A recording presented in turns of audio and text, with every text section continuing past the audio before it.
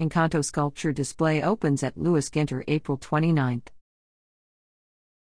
Incanto, an oasis of lyrical sculpture, an exhibit featuring 5 sculptures from New York City-based sculptor Kate Raudenbush and accompanying poetry by Jean-Michel from the Burning Man community, will open to the public at Lewis Ginter Botanical Garden in Lakeside Saturday, April 29.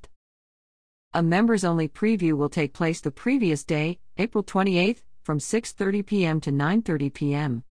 Each piece was intentionally designed to be in dialogue with Lewis Ginter Botanical Garden's landscape, according to garden officials.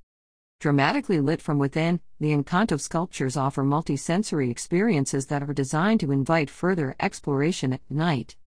Beginning Wednesday, May 3, the garden will be open until 9 p.m. on Wednesdays through Saturdays until the end of October. Raudenbush and Michel began collaborating at Burning Man after meeting there in 2000 and later creating Raudenbush's first sculpture for the 2004 event. Raudenbush has since become known for large-scale allegorical works in laser-cut steel that form immersive, high-concept, experiential spaces for human connection.